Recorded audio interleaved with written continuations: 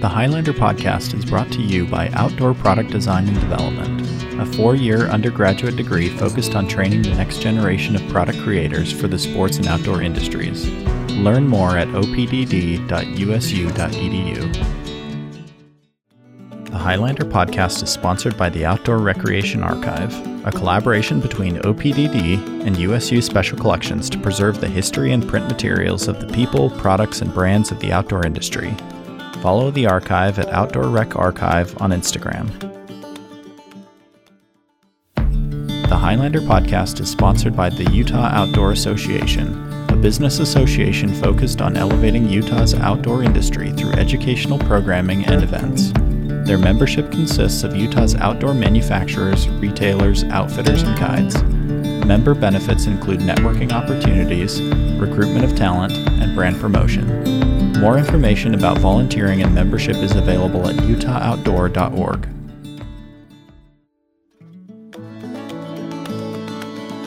On this episode, Damon Morris, formerly the Senior Development Manager at The North Face, Damon has since taken a new role as the Vice President of Outdoor at K2. Damon talks about the day-to-day role of a product line manager and a little bit about the work that he did in collaborations.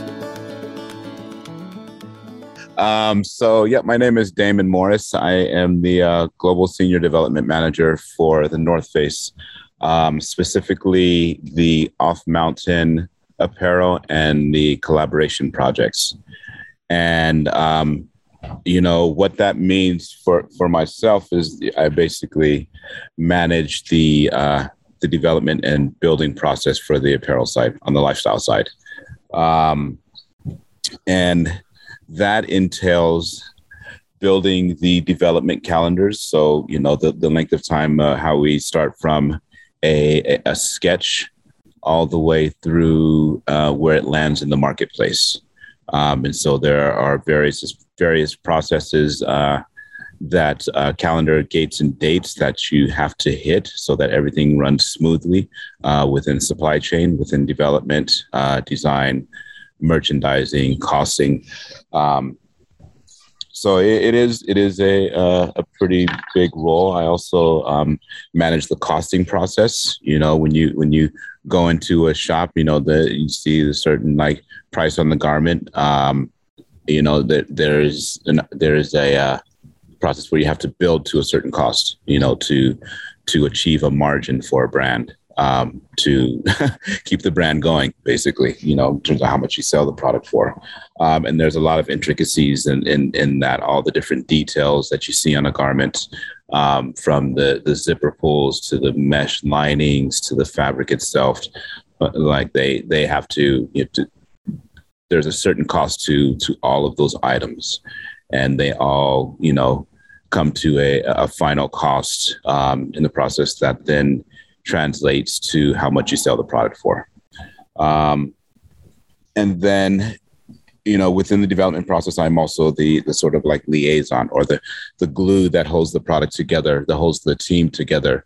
I'm the liaison between our sourcing partners in Asia, Central America, US factories as well, liaison between our design team, our merchandising team, our tech development team, and also our sometimes external partners, meaning on the collab side, the design partners that we work with outside of the brand itself. And so everything sort of funnels through me.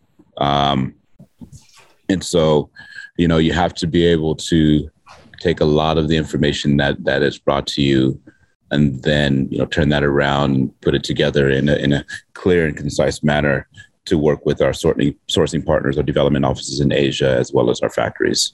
And so, that's also where a calendar comes in as well. And,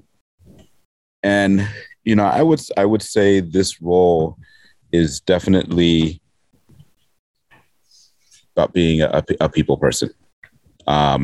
You have to be able to, or at least try to understand everyone's role in the process. So from the designers to the tech development team, our sourcing partners in Asia, what have you, also our merchandising team, and be able to drive alignment across what we call as the cross-functional partners. there is a process. I also work on or build the sort of like standard operating procedures, where you're defining everyone's role and responsibilities in the process, so there isn't a lot of overlap. And so I think, when my past experience, coming to where I am now, included a lot of different roles. From a product line manager, I started out in marketing. I moved into product line management. I also worked in merchandising as well. And so, I have an idea of everyone's role in the process. And so, I think one of the things I definitely want to speak to is if, as you're looking at what you want to do in product, whether it's design, whether it's development, whether it's merchandising, if as you get out into the workforce, I think if there are roles presented to you that aren't necessarily what you specifically went to school for, but they are in development or they are in product, take that role, because, to be able to learn, because, again, a big part of my specific role is understanding everyone's role in the process. And if you don't have that, if you're not able to provide context, then it's really hard to get alignment. And alignment, in product building is key. Very sharp and focused presentation or strategy to our factories, to our sourcing partners, even to leadership within your own brand, being able to communicate a clear and concise message. When we talk about, just as an example, when we talk about the costing process, how things start is the merchandise team will put an initial line plan together. So an assortment, at the beginning stages. And then that line plan is then briefed to design. And what the merchandising team is communicating is, here's a style, or here's a style that we see in the marketplace, or that we want to build for the marketplace. Here is the target cost. And here are some of the marketplace insights that we'd like to see. Design has to then take that and then translate it into a sketch, right? And even before that brief is handed off, myself and the merchandising team are looking at what the merchandising team is trying to put together. I then, or a fabric price, a certain type of fabric, which, could be anywhere from, let's just as an example, say from $2 to $4. I have to then go in and make sure that that fabric is going to not be overpriced not be overpriced and not be able to generate a certain margin. And the way I do that is I have to go back and look at seasons past reference styles, looking at a sketch and saying, okay, this looks like, the Hydrenalin jacket from spring 20, go into that costing sheet, from seasons past and break down that entire costing sheet that has like a price for a fabric, a price for a trim, a price for a zipper pull, a price for a print. And if that price that was, from a spring 20 is considerably lower than what the price is being briefed now, it's never going to hit a certain margin or a certain target. And so then I have to go back to our merchandising team and say, okay, this isn't going to work. You're going to need to choose a less expensive reference fabric. And that's where the fun begins, because a lot of times, design, merchandising, no, I really want this. Well, it's not going to work. Let's find a way to make this, to bring this product to life and still be able to communicate, the vision. And so we do the back and forth with the merchandising team. Then it gets presented to the design team. The design team then comes in and builds a sketch. Sometimes, things get overbuilt. And, I have to be able to manage that and say, okay, we have to pull back a little bit, or we have to find, get crafty and figure out a different way to, again, like bring this product to life. The tech development team is working through the entire tech pack. They're working through fit. They're working through the trim details. Like they take the design, they take the sketch or the design from the design team, and then they have to build what's called the BOM or the tech pack or the bill of materials. And so they break down every little nook and cranny that is on this jacket or on this pant or on this short or what have you, and put it into what's called a tech pack. And part of my role is, again, building a calendar that allows them time to do that. And so it's taking, okay, it's going to take 2 weeks to then build the tech packs for this collection or this assortment. Let's slot that into the calendar. Once those tech packs are done, then we have to schedule what's called a tech pack handoff. And usually in past, before the pandemic, we would go to, say Asia and work with the factories and our sourcing partners. Now we've been doing these through Zoom. And so it gets a little more tricky. And I have to be able to, as a development manager, have to be able to make sure that process runs smoothly. So organizing those development handoffs with our sourcing partners, scheduling them out, again, so to ensure, a smooth handoff process. So even before that, there's a lot of work that gets done that the development manager has to handle, and to again, I'll say again, like ensure a smooth process.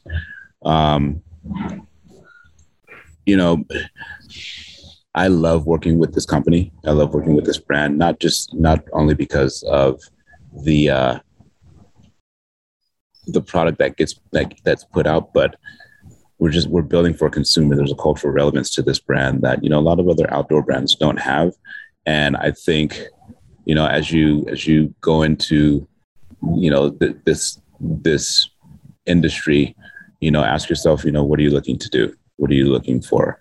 For me, it's the minute I see, someone is like spending money on the product that we build, we have a responsibility to create the best product. We have the responsibility to sort of inform and inspire, individuals with the product we build. And so that's where, I am in my role, I am a true advocate for our cross-functional partners, and also reminding them, why we're doing what we do. And again, that's why I go back to roles that are presented to you, might not be specific to what you went to school for, what you're looking for, but if they're in the industry, think about taking those roles and think about how they're going to get you to where, what the path is going to look like, how they're going to get you to where you want to be. Because in the end, you're going to be working with multiple people from multiple backgrounds doing multiple things. And you have to be able to understand that person's, role in the process. And so, I think that's pretty much it. I'd like to really just do the back and forth, hear any questions you guys have. Do we have any questions right off the bat? I've got a couple, but you've got a great background, so I'd love to have your insight to it. Is there anyone that has one right off the bat? All right, so I was going to ask, because we kind of talked to him about product line management, design and development. Are there things that, from a development standpoint, that you wish that your product line managers and your designers did to make developers' lives easier? Already, like right off that loaded question. No, not every designer. I feel like my role is definitely more on. I definitely have added more of a mentoring side to the role. They're from a design standpoint, I think opening their aperture a little bit. Not everything. It's like at times it can be really narrow-minded. It has to be like this, and I understand that, but I think because the consumer is always changing and things are always moving forward, I think there needs to be a sort of like respect for the development side, because a lot of times, that the design feels that you're just trying to you're wanting to you're making me design to a cost. And it's more like, no, I'm actually, trying to, build within a certain box, but be able to communicate your vision, or maybe this design isn't it, see the bigger picture. It's like, okay, you might not get to be able to design this certain way, but if you want to do that, let's make sure that we take care of what we say, take care of the business here, so that you're allowed to sort of go out a little bit and move forward, because you have to have portions of the line that are pushing the envelope a little bit, right? And so that isn't always going to be the volume driving styles. So let's take care of this side of the business with the volume driving styles, and then we can look at where you want to push forward. I think that, I had a conversation or interview the other day with a prospective designer, and I told him, straight up, like, I'm an advocate for you, but there are going to be parameters. So it's like, I'm challenging you to design within those parameters. Because that's, unless you have your own brand, like that's how it's going to be.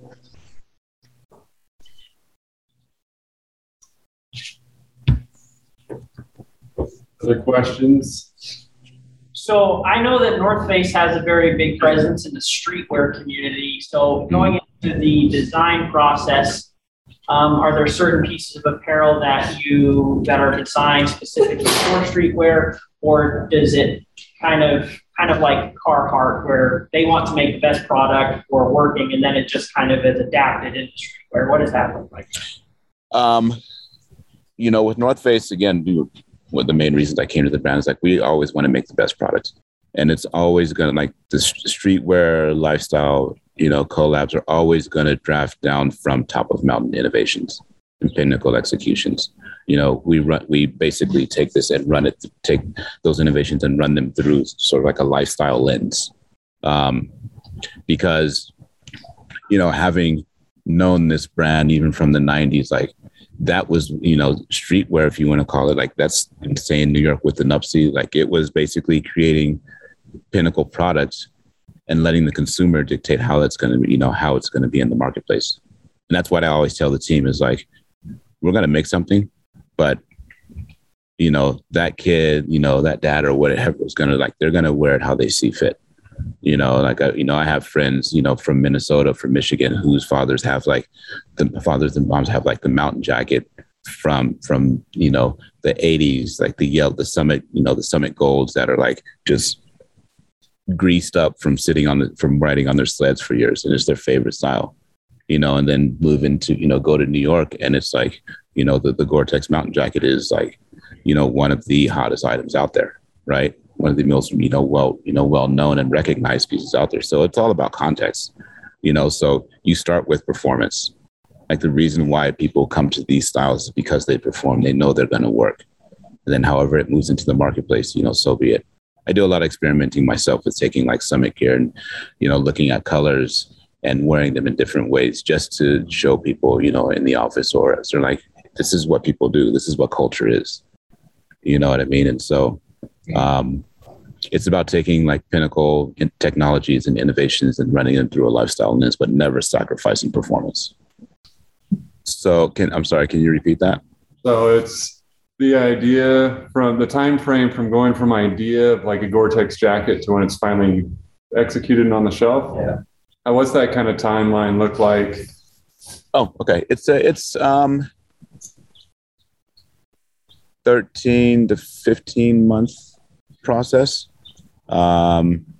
We're working on spring 23 right now, and we're starting work on fall 23 right now. And so right now, we are looking at the sort of, like, material toolbox and landing on, like, looking at our long lead time fabrics. And so if we say, like, fall 23, first fall drop is usually July 15th, I believe, 2023. And we're October 2021. So I believe we'll start seeing first design briefs and having sketch review in December. And so 12, almost a little over 15 months. All right. So another question that's been raised to me by several students in the past is with the kind of rise of like Clo 3D, Browseware, Tech, Optitech. Are you really seeing those coming through? Or is it still kind of a 3D is fantastic. We're seeing. How is that changing the process? One, from an efficiency standpoint, two, from a costing standpoint.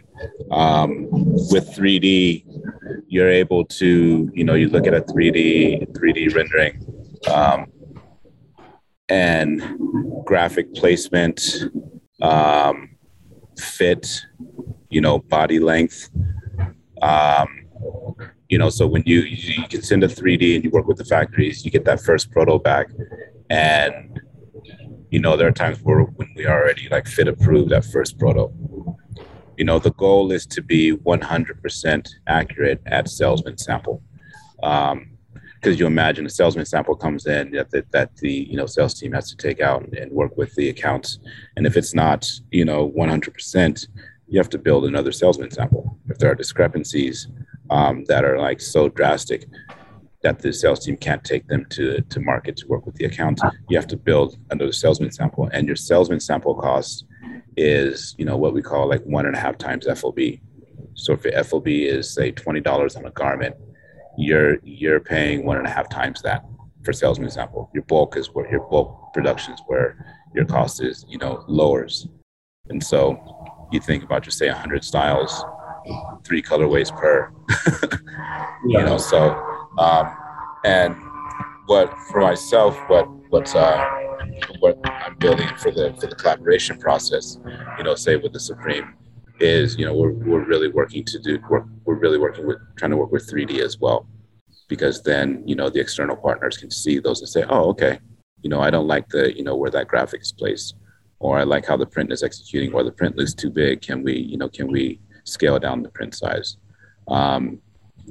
Because when you're working with an external partner, there's so many nuances around process.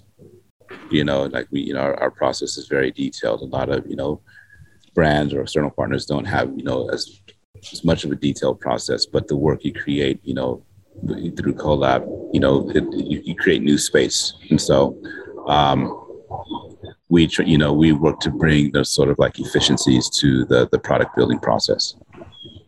Sounds good. And as far as students, when you're hiring, is that going to be something that's going to be pretty important on resumes? Is that they've worked with 3D in the past? Do you see it being a big sweeping need now, or complete takeover? Yes, it's definitely a plus. We have 3D training internally with a lot of the designers now. A gentleman I interviewed a couple of days ago, took it upon himself to learn 3D, and that was definitely a plus. Sounds good. Which program do you use the most? With the Browseware. Browseware. Okay. Mm-hmm. Sounds good. Other questions?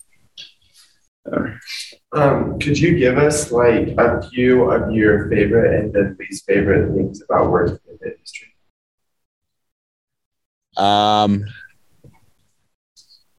What's a few of my favorite things about working in the industry is just access to products. I'm a product nerd. I'm an apparel nerd, because I just like playing with it, and just being able to use it. I've been riding for damn near 25 years, and so and just being able to like take my family out, having that access and just geeking out on the products, and traveling. I love going to Asia. I love, the building process and just meeting new people and doing new things and working on different products. I think probably my least favorite thing about, the outdoor industry is how do I say this? not wanting to open the aperture, you know, and recognizing there is more out there. Like outdoors for, you know, not to sound cliche, but outdoors for everyone. Outdoors in the city, you know, outdoors, not just in the mountains or in the, you know, on a hike, like it's everywhere. And I think once we open our apertures a little bit more, which is happening now, you know, the silver line, I guess, you know, small silver lining on pandemic is people wanting to get out more. You know, there's a curiosity, there's an exploration, and then there's a discovery.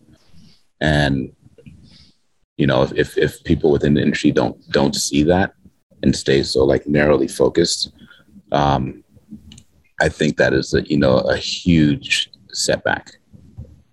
And so, you know, again, it's like one of the reasons coming to this brand is, you know, that cultural relevance, like people like taking a piece and putting it, you know, running it through their own lens, putting it in context, putting it in their own context. So yeah, that's definitely like my least favorite. Some other questions? Thinking about them? Oh, right here, Angela. So what was like your timeline of coming into like the North Face company, and maybe like a piece of knowledge that you're grateful for that you learned during like your whole journey of coming into the company?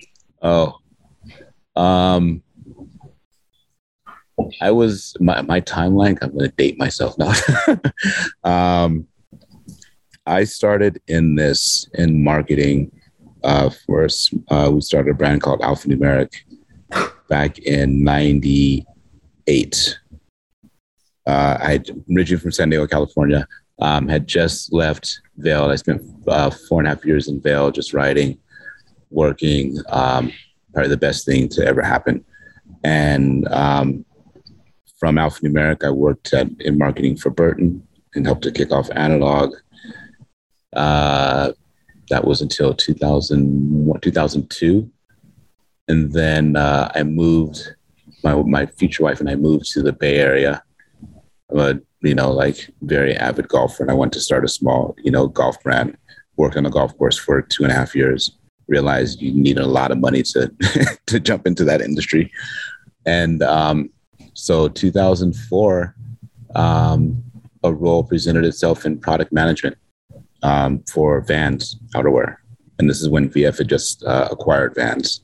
And that job was actually out of the North Face offices. And so it was a sort of like school of hard knocks going in from marketing to product management. And I knew I wanted to like transition out of marketing because there wasn't really anything really tangible with marketing. But at the same time, you know, being able to like understanding trends and understanding, you know, having an understanding of like what makes people tick, right? I mean, I was a psychology major and music minor. And so when I was offered the role with Vans Outerwear, it was just 5 of us working in the North Face office. And I took Illustrator classes. You know, we would do the pre-lines with accounts like the REIs, the DSGs of the world. We worked with an external designer out of Wyoming where, you know, back then it was like you get a print and you had to print it out on these 11 by 17 pages, tape them all together. And that's what you would send to, you know, the factory, to the mill to like generate a print. And so it was very, you know, and I was lucky enough to work with an insane tech developer, insane designer. And just like, I just soaked it all up. Right. And so that was probably the moment where, you know, I said, this is what I want to do, but I also want to understand everyone's role in the process to be more effective in the industry, to be a more effective leader, to be able to provide, you know, our cross-functional partners context. It wasn't going to be like, hey, go do this without like providing the why. Right. And from there, I was worked for Fox Racing, doing senior SMU merchandising. So really quick turn products. Working with the PacSuns, the Tillys, even the like TJ Maxxes of the world, looking at weekly sales reports to see like what is moving, trying to understand why that's moving, and then take that information back to the design team. Like, we need to create these graphics. This is what's checking right now. And so really getting an idea of like, how that business side is running. And so from Fox in 2011, I went back to school and got offered a role at Nike. And that was like eye-opening, like on the global stage, doing these presentations. I was working on their basketball, like lifestyle basketball. And I remember 3 weeks in, we had our global sales meetings, and my director, said, "Hey, you're going to present to the global team." And it was in the Tiger Woods Center. It was in front of like 500 people, these massive screens behind me. And I'm barely like getting an idea of the collection. And it was like, okay, shit, I need to get better at presenting. Providing these stories, providing context, storytelling. It was where, I really learned about like storytelling. And within Nike, I was, the PLM for their performance outerwear, Nike SB, all the snowboard gear, the collabs, so ACG, like all the different collabs. We kicked off Tech Pack and Tech Fleece, like that was our baby. We were in Asia 3 to 4 times a year. I was managing a $1.5 billion business, globally. And so, it was truly like going back to school again. And so, a role at Columbia presented itself to work on their women's outerwear. I wanted to challenge myself, working on that apparel from a fit standpoint, from the market standpoint. And then, I was instrumental in kicking off their whole collab program. And so the Kith collabs were like our babies, the Ibex, the opening ceremonies, it's things that Columbia hadn't done before, but there was so much, heritage within that brand. And then I, from Columbia, I decided to take a little break, and I went helped a friend out working at a small fashion house with Dine. And so we had our showroom in London and in Italy. It was trips to our factories, trips to the different shows in Italy, Paris, New York, London. And, I was the director there. It's basically 5 of us, and really like sort of like reining it in a little bit for our creative director who wanted to do everything. And so from a cost standpoint, from a execution standpoint, like really sort of like trying to help like sharpen the focus. And then a role at North Face presented itself. And when my wife and I left Colorado, we always said that, Colorado was always on our list in terms like a place where we'd want to sort of like settle down. And I took the role at North Face, what they called their urban outerwear, while they were still in the Bay Area. And I commuted from Portland to the Bay Area for 8 months, every Monday morning, 5:30 flight, fly back home Thursday or Friday day, because I was like, I'm not moving to San Francisco. We're going to end up driving to Colorado. So, and this is where I am, and so again, all the different roles were about understanding the product building process and understanding everyone's role in the process. So it's a lot. I've got maybe another big question for you. I know we only have a couple minutes left, but part of your title is global development. So what is that like? What are the challenges that you face, like overseeing development of products for like different regions or countries? I just think about how everyone loves product that's specific to Japan. Japan always seems to get the best product for the brands. It's unique to that region. Like, what is that like working on regional product? It's awesome. I think, it is, I look at it as, how do we, how does that, what's checking in Japan or what's checking in Europe? Like, how do we build that product, for North America? North America is the biggest challenge. Like, I'm not going to lie. It's the biggest challenge because, our design teams see, what's happening in different regions. And they want to do that. But then, the accounts in North America versus Europe, their needs are different. And so that makes it difficult, but that's the challenge. It's a lot like that part of the process is fun. I think one of the bigger challenges is the cost expectation. Europe's margin requirements or costing expectations are definitely higher than, say, in North America. And so having to build a product that is hitting a target in North America is a little bit easier versus like in Europe. And so it's getting really like, it's getting crafty with like the makeup of the product that is able to work for both. And a lot of times like that's driven by volume. So the discussions I have are, okay, you guys want to do this, but in order to get our costing down, we need more volume. How important is this style or is this collection to, you know, your marketplace? If you're saying you want this, then your volume should be bigger. So there's that. And that's where I work with the merchandising team as well. It's like, cause they, you know, have that communication, but I provide that feedback. That would be the biggest challenge. It's definitely the cost expectations. AP market, you know, our Asia Pacific market, they do, you know, amazing things, but a lot of times their volume isn't as big as well, because there's so many different regions within the AP market, right? There's Korea, there's Japan, there's South China. Like it's in the way that their account set up, you know, it's there's a lot of them. And same thing with Europe. Like for as big as Europe is, all the little countries, you realize, like I was like, oh, that's right. Like all the different countries have different requirements, different like market expectations. And that's what they're trying. That's why they're trying to like build a product to a certain margin, because that margin works across all the different countries. Sounds good. Well, we're just about out of time. So we'd like to thank you for taking time out of your day. Thank you, guys. No, this is a lot of fun. I appreciate it. I love this program and what you guys are doing over there, for sure.